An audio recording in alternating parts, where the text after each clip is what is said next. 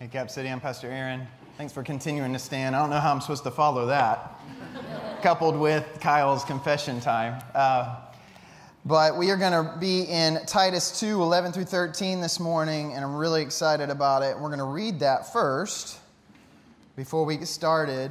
And it says this: "For the grace of God has appeared, bringing salvation to all people, instructing us to deny ungodliness and worldly desires and to live sensibly, righteously and godly in a godly manner in the present age, looking for the blessed hope and the appearing of the glory of our great God and Savior, Christ Jesus." You may be seated, and may God bless the reading of His Word. Amen. I don't know about you, but I'm a little bit of a spoiler person. Like movies, storylines, TV shows, I have to be really careful not to spoil them. My wife's youngest brother has called this to my attention a couple of times. Even right now, I'm scared I'm going to bring up something and spoil it for you. But I think part of that spoiler, and not to make excuses at all. I don't want to be rude and spoiling storylines or anything like that. See, I'm still nervous. I'm going to bring up a show or something, and I'm going to spoil it for you. So I have to be real careful. But it's not to make an excuse. I think part of it is liking to know the end, so that if it's bad, like liking to know the end of a story, so that if it's bad, I can prepare for it. If it's good, and this can be a storyline, or it can be life's story, right? Or a situation or a circumstance. If it's going to be good, I like to feel like I have an advantage. I like to be confident in the fact that, okay, this is going to turn out well. There was one time in my wife Allison and my life that we kind of went through a hard time when I was 26 years old. Some of you in here know this story, but when I was 26 years old, almost 27, I found out I had cancer. And that diagnosis was really quick, sudden, surprising, and to the point where when we found out on a Wednesday, I think it was, we had to turn around, and on a Monday, I had to go and have surgery to remove the cancer, and then begin there shortly after healing from that, begin 20 rounds of radiation. And in the percentage with the kind of cancer I had, we were kind of, okay, God, we know that we're going to go through struggles, we're going to go through trials. And so after it was all over with, we were already starting to think, Allison and I had been married for about 5 years, and we were already starting to think about kids and already starting to think about, okay, what's the next chapter in our lives? And so this kind of threw a wrench in all of that. 98% cure rate on this thing, or at least forcing it into remission. You weren't supposed to see anything else about it, but about 13 months later, within that first year, it can show back up, and it did in my lymphatic system. And then I had to go through another series, some rounds of chemotherapy. And that time you're kind of like, okay, God, not cool. Why are we having to go through this? I really need to know how this story shakes out. Is this going to be a life-altering thing? It already altered our life, but is this going to be just kind of par for the course for my life? And the big question was, what about kids? We were just about to start having kids, and so we started trying to give God options. I'm sure you don't do that in your lives at all. We started trying to give God options, so we went to an adoption class to start to kind of learn about that option and prepare ourselves. So that would have been awesome. We also, at the same time, because let's give God as many options as we can give Him, because we're still trying to control the situation. You don't know. You're doing the best you can. We started doing fertility treatments. And door after door kept shutting and closing. This was all post-cancer, all post-chemo. We're just wondering how this story turns out, especially with having kids. Doors kept closing, and Allison and I prayed about it and decided, hey, let's just take a month and just pray through this thing and just quit trying to give God options, and let's just let Him do His thing. And about a month later, we naturally got pregnant with our firstborn, who is now 13, sitting over there. Her name's Laurel. And 3 years later, you just don't know. But 3 years later, we were able to have our second Daphne, and she's back in kids ministry. She's 9 now. And so to know, like, spoiler alert, that was the story. You know, just to know how that story, particularly for childbearing and having kids, like, how is that story going to unfold? And we got to kind of, if I had known that from the beginning, I would have felt like I had this hope. I would have felt, and there were some dark days. And I know that doesn't compare to a lot of different struggles even within this room, but when you don't know how it ends, you don't have any hope a lot of times. You're preparing for the worst. But sometimes when you do know how it ends, even if it's way off in the distance, you can have hope. You can keep going. You can feel like you have an advantage. You can call it blessed. And that's where we're going to be this morning. We've taken 2 weeks off from the Exodus series. Kind of in the respect, at the top of your notes, I kind of gave you guys some simple notes this morning. But in these notes, you can kind of see for the job ahead, for the work ahead at the top. And in Blessed Hope, when we're going to look at kind of our main point this morning is this: the grace of God gives us blessed hope. Now, blessed hope is blessed, especially when it's positive. But even through the negative and even through the trials, our blessed hope, and we'll see this in Titus 2:11-13, our blessed hope that we look forward to is the glorious appearing of Jesus Christ. Why? The blessed hope of the glorious appearing of Jesus Christ is blessed because we can look forward to knowing that He's coming back and He wins. As much as we see everything chaotic out in the world right now and in history and how it's played out even over the 20th century and the 21st century, we know that what the end of the story is. We can have an advantage. We can have hope. We can rest in who Jesus is and the fact that God's got this. And as I was thinking about this week and studying, I was looking at Titus 2:11, 12, and 13 and wondering how God gives us, the grace of God gives us blessed hope. And there's 3 ways that I wanted to share with you this morning. They're all R's. It's very Southern Baptist of me. I've alliterated them to be all R's. But it wasn't me. I have this great commentary by Warren Wiersbe, and he outlines certain chapters, and he did these 3 R's, so I can't take credit for them at all. But the first R is redeeming us. The grace of God gives us blessed hope by redeeming us. And this is huge. Because this has to do with a lot of, in the past, what Jesus has done. What God's done through sending His Son, living a perfect life, dying on the cross for our sins, and rising again so that we can know that He beat sin. He sacrificed Himself for our benefit, for our salvation, redeeming us. Let's see, Titus 2:11 says this: for the grace of God has appeared, the grace of God being Jesus Christ in flesh, incarnate, on this earth. He walked. He was an actual historical figure, proven by not just Christian sources through history, but through non-Christian sources and secular sources and history takers from way back when. The grace of God, Jesus Christ, and then when Jesus ascended, we got the Holy Spirit come at Pentecost, bringing salvation for all people. So the grace of God was unto salvation. This is huge, because I think a lot of times we think of, that's the whole salvation story, and we kind of lose track of the fact that the glorious grace of who God is was made manifest in Jesus Christ.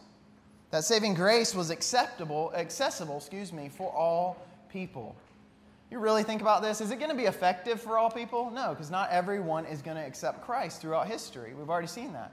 But it's been made accessible through the work of Jesus Christ.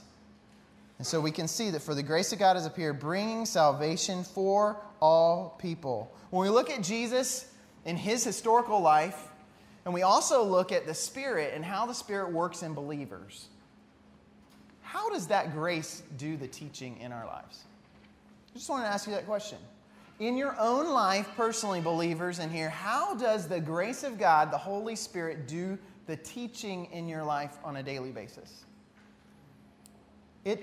You can only answer that question. You can only answer, how have I made progress? Since I accepted Christ, how have I made progress through the timeline of my life? And you ask that question knowing, though, that that grace does teach us to be more like Christ. So even though we don't exist in a world, in a part of history where Jesus walks the earth in actual physical flesh, besides, the church, we can still be a disciple of His, a follower of His, because that grace of God teaches us. That grace that is the Holy Spirit. So when we see that, I think about discipleship. I'm the discipleship pastor here, by the way. And it's been a question since I arrived here in Topeka to be a part of Cap City Church. That's been my biggest question. What does a disciple look like at Cap City Church? In general, in Christendom, in Christianity, what does a disciple look like? But specifically, my job here is, what does that look like coming out of the pipe? Like, what does that look like for you as you try to follow Christ? For me, what does a disciple look like? So that moves us to our next point. The grace of God gives us blessed hope by redeeming us, and secondly, by reforming us. So redeeming was what God had done in the past, right? As we move towards reformation, it's what God is doing in us through Jesus, through the Holy Spirit, in the present. Titus 2:12 says this, training us to renounce ungodliness and worldly passions and to live self-controlled, upright, and godly lives in this present age. In the present age. I did not give you places to fill this in. You'll see this up on the screen in a minute. What I want you to do on your worksheet, if you're writing your notes in, I wanted to leave this open for you to go back up to the scripture or go right there at that point and just underline self-controlled, upright, and godly. Because we're going to unpack that a little bit. Church, I want you to know that this is kind of where, when Pastor Tim was and the elders were kind of thinking about what does Cap City put, what's its output? What comes out of Cap City as a church? He zoned in on this, and we've been working on it for months now, just kind of trying to decide what a disciple looks like. Those disciples should be living self-controlled, upright, and godly lives in this present age. I wrote this. When we look biblically at what we are looking for in a follower of Christ at Cap City, we are looking for a sincere worshiper who is devoted to know God through His Word, who, through loving their neighbor, seeks to multiply the knowledge of the good news. Church, when we think about our world right now, when we think about even the children and the teenagers that were growing up in this society, and I'm not necessarily talking about here, but in our society, we've appealed to children's minds. We've also appealed to their, I would say, I'm pointing to the stomach, their appetites, not necessarily food, but you know what I'm saying. And somehow, at some point during history, it's like we lost their hearts. So we have their minds, because intellectually, all the information you would ever want is at your fingertips, right? We've checked the box of our appetites. I was reading a book yesterday, and it was just talking about, I don't think we'll ever in history, the glowing rectangles that are our phones or our devices are never going away. And so gone in history are the days of really, really bored car trips. I mean, thank goodness, right? But we'll never have just a dark, quiet, unless we purposefully put it into our lives. We're never naturally, now that these glowing rectangles are here, we'll never naturally have a dark, quiet moment on accident, unless it goes dead or we leave it at home or, that's me too.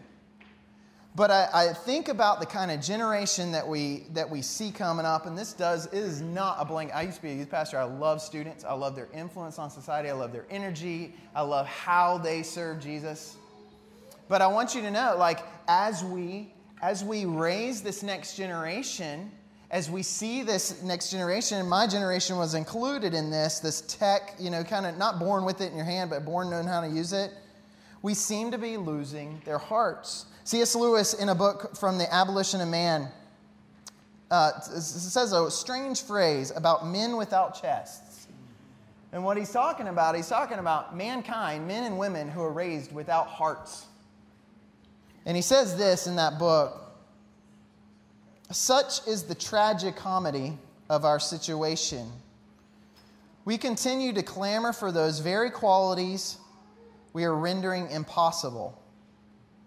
You can hardly open a periodical without coming across the statement that our civilization needs, that what our civilization needs is more drive, more dynamism, more self-sacrifice or creativity. But in a sort of ghastly simplicity, we remove the organ, the heart, and demand still its function.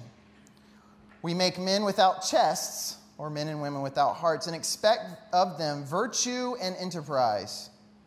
We laugh at honor and are shocked to find traitors in our midst. We castrate and bid the geldings be fruitful." The geldings means an animal that's castrated. Be fruitful. And so C.S. Lewis kind of puts the nail on the head, which is the opposite of what we want to do in allowing the Bible and allowing the Holy Spirit to reform us, to live self-controlled, upright, and godly lives. I think that's the answer to what C.S. Lewis was saying decades and decades ago. The answer is hidden, or pretty open and obvious. You guys underlined it in Titus 2:12. Let's look at what these mean. Self-controlled. When we think about self-control at Cap City, we're thinking about having wisdom towards ourselves. Some of you may have seen this or heard this a little bit. Tim actually preached this maybe the first or second month of Cap City. Self-control, meaning wisdom towards ourselves. How do you have wisdom toward yourself? Well, you understand that you aren't the center of history. You understand that you are getting to be a part as a believer of God's story. I think we forget this, right? I forget this every day. I'm going to forget this afternoon when I go home and I'm thinking, me. How do I rest? And we think we're the center of the story. There's whole forums online, like I am the king of the world, like hashtag, or there's a slash, and you can watch all these stories of people just doing and being and saying self-centered things.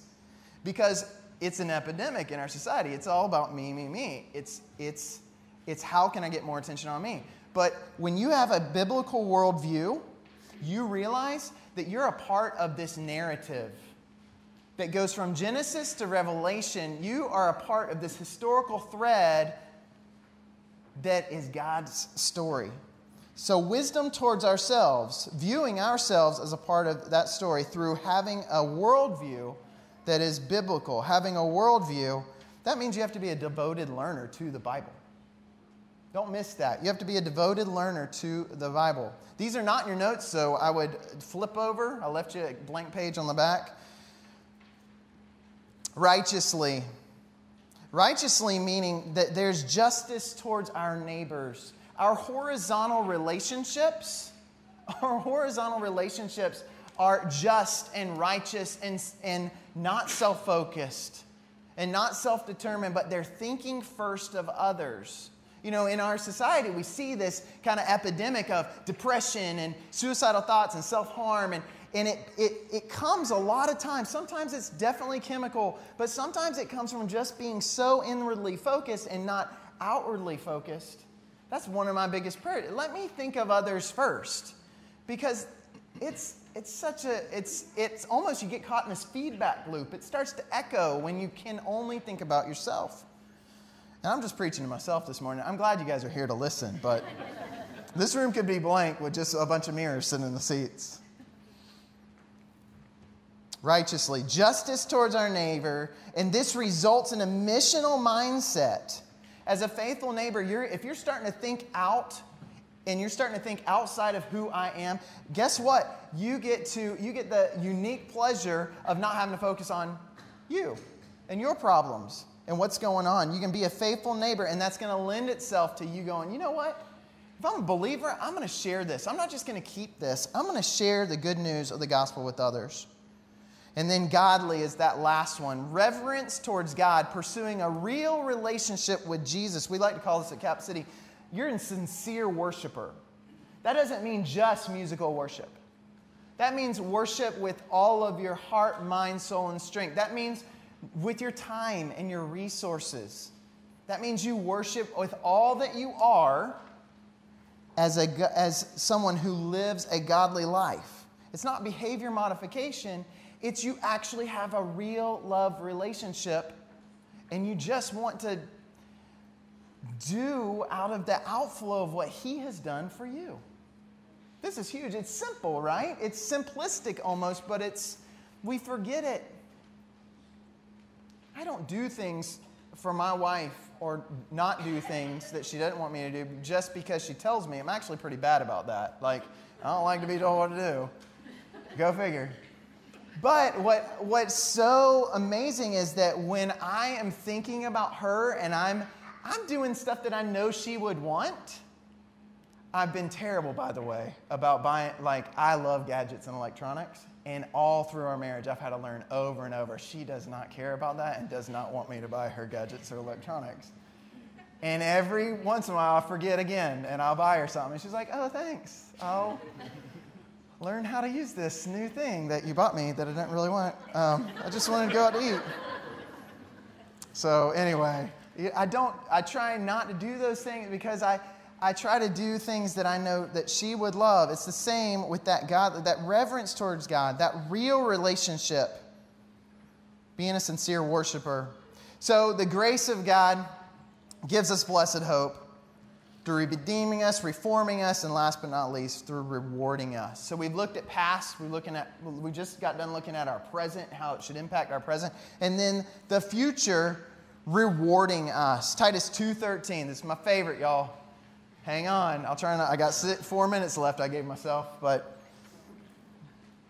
Titus 2:13, here it is. Waiting for our blessed hope. What is our blessed hope according to the Scripture? The appearing of the glory of our great God and Savior, Jesus Christ. I don't know about you. I just get chills talking about it because I look forward to it. I think it's around the corner. I'm a futurist. I'll say it this way. I'm a futurist. I like to look forward to the future. Maybe that's why, instead of calling me a spoiler, just call me a futurist. Oh, he's just looking forward to it. He's excited. He overshared. I'm still making excuses. I'm sorry. But I look at the future and I look at what's to come in our world and how history unfolds, and I think things like sci-fi and fantasy, and I'm nerding out here for a second, but I think things like Star Trek and Star Wars and Lord of the Rings, and I think all of that is just a shadow of, there's eternity set in our hearts, Scripture tells us, right?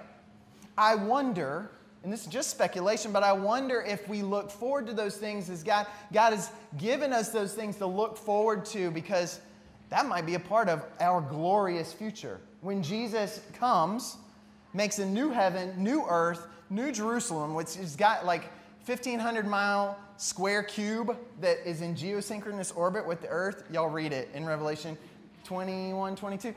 I'm telling you, it's incredible, and it sounds pretty sci-fi to me. But I truly believe that we can look forward to, when we see this world seems to be falling apart. One of my favorite radio hosts says it's not falling apart. God's plan is falling into place. I truly believe that glorious appearing is to come and is coming soon. There's some speculation about the glorious appearing's timing. We won't get into that this morning. I'm actually getting into it. We have an intro to eschatology class that we're doing for the academy, and we're going to dive in. Really looking forward to that. But there's some speculation about that. But what we can all agree on is the fact that Jesus really is coming. That Jesus really does come to take back over what He already owned, kicking out the bad renters, and setting up as the owner, the landlord of creation. And guess what? I think that even though there's some speculation about the timing, even Paul in the New Testament, he was having to kind of combat some teaching out there that the glorious appearing had already come. Jesus had already shown up. He's already taken His people, and you missed it. And this is back when he's sending letters to the church at Thessalonica, early church. And he stops that by saying this in 1 Thessalonians 4:15 through 17. For we say this to you by the word of the Lord, that we who are alive and remain until the coming of the Lord will not precede those who have fallen asleep. For the Lord himself will descend from heaven with a shout, and with the voice of the archangel and the trumpet of God, and the dead in Christ will rise first.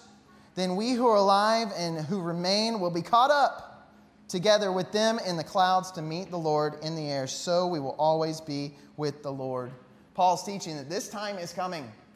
We are really, really, really looking forward to a glorious appearing, a blessed hope that is going to make all this just a facsimile. And that doesn't mean we don't live life and continue to let the Holy Spirit reform us, that we don't accept the Redeemer. But it does teach us that we can look forward because the grace of God gives us blessed hope.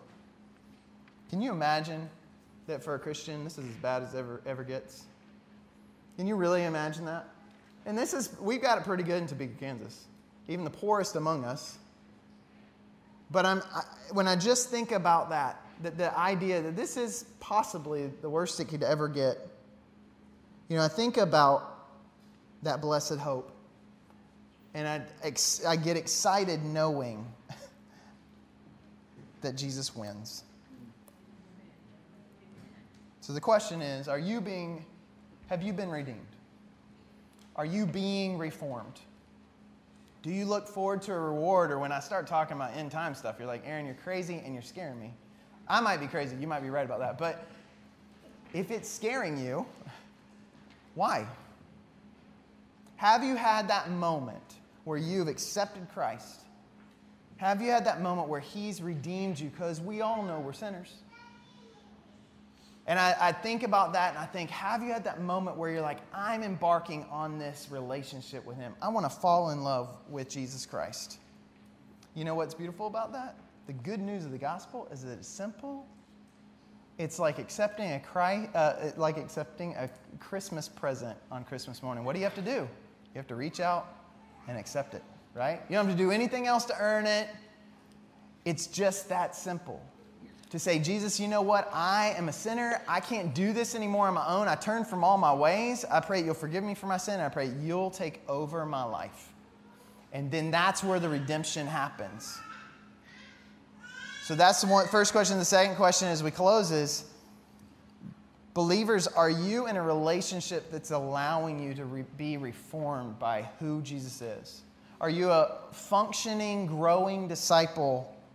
Are you self-controlled, living righteously and godly? And we know that those are, you can read those simply, but there's a deeper meaning to it. And you wrote those down. Ask yourself that question. And know that Jesus wins, and he would love to have you as a part of that journey. So let's pray. Heavenly Father, I thank you so much for all you're doing. I thank you that you've made salvation so simple. I thank you that once salvation happens, you reform us. This isn't behavior modification. This isn't us just trying to be good. This is you, through your Spirit, making us more like you. So, Father, I pray for those in this room that haven't embarked on that relationship yet, even maybe while I'm talking or sometime in the next few moments, that they just pray to you and say, I can't do it anymore on my own. Forgive me of my sins and take control of my life. Father, we thank you that the gospel is that simple, that you take us as we are, yet you don't leave us that way. We pray, Father, for the believers, the disciples at Cap City Church, to lead self-controlled, righteous, and godly lives. And we thank you that we get to look forward to the blessed hope that is your glorious appearing, Jesus, and we pray that you come soon. In Jesus' name we pray. Amen.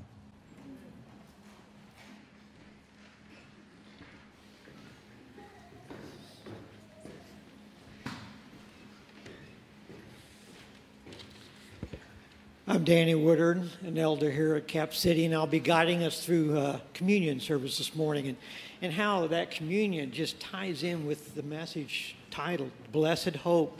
And communion is that reminder. We remember the blessed hope. So as you came in this morning, you probably received one of these. If you did not, there's some back on that table back there, or hold up your hand and we'll have somebody bring you one.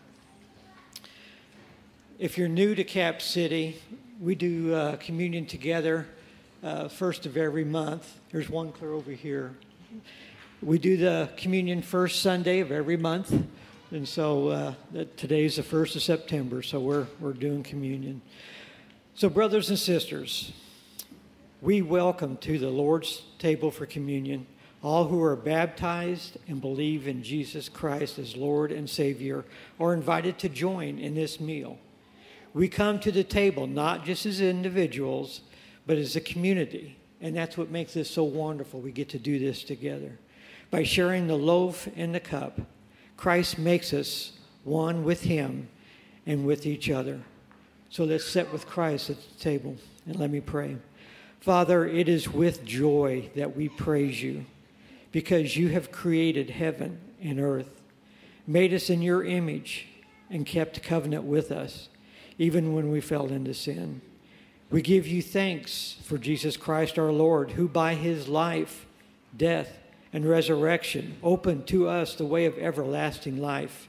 And because of this, we join our voices with all saints and angels and the whole creation to proclaim the glory of the Lord, your name. Amen. Since we'll be taking communion together, let's also together respond with a declaration.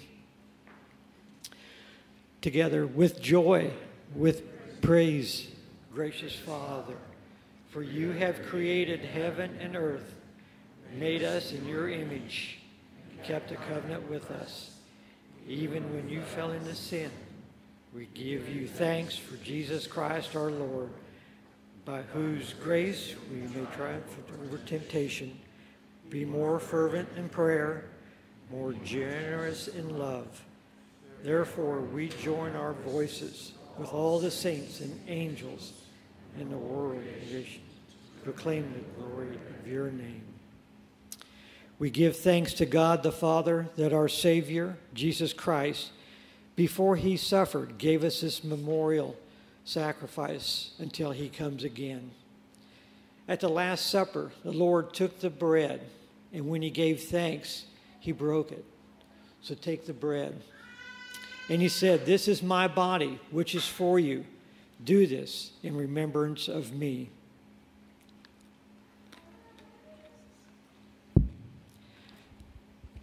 In the same way, he took the cup after the supper, and he said, "Take this cup. This is a new covenant in my blood. Do this in remembrance of me." For whenever we eat this bread and drink this cup, we proclaim the Lord's death until he comes. Let us pray again. Most righteous God, we remember in this supper the perfect sacrifice offered once on the cross by our Lord Jesus Christ for the sin of the world. In the joy of his resurrection and in his expectation of his coming again, we ourselves to you as holy and living sacrifice. Amen. So therefore, together, let us proclaim our faith as signed and sealed at the cross at this table. Christ has died. Christ is risen. Christ will come again. Amen.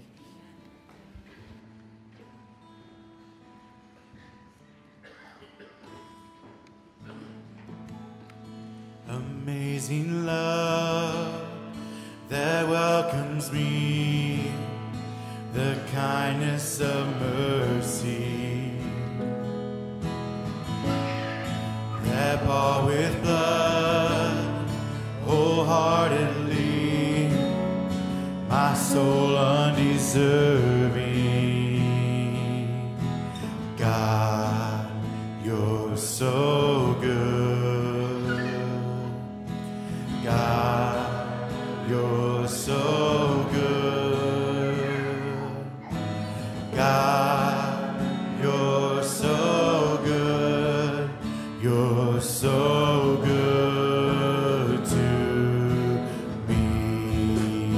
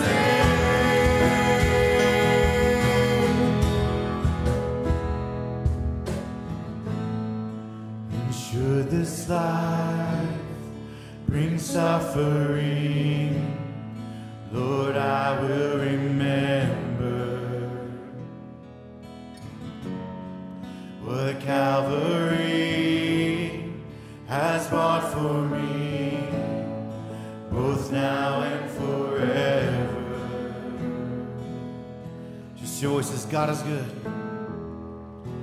God is so good. God, you're so good. God, you're so good. You're so good too. God, you're so good. God, you're so good. God, you're so good. God, you're so good. You're so good to me. Great singing, church. Thank you, worship team. Just a couple of things before we do our benediction. Next welcome lunch is this coming Sunday, September 10th. It's an opportunity to learn more about Cap City from one of our elders. A meal and child care are provided. You can use this QR code to register, or just stop by the Discover table over there and sign up so we know you're coming. Cap City, it's been a pleasure this morning. Thanks for allowing me to preach the word to you, and the word preached itself to me. And that's part of it, huh? Let's do our benediction. And the benediction is this: may we live this week self-controlled, upright, and godly lives, looking forward to the glorious appearing when we who are alive will be caught up together in the clouds to be with him forever. Now go in grace and peace. You are dismissed.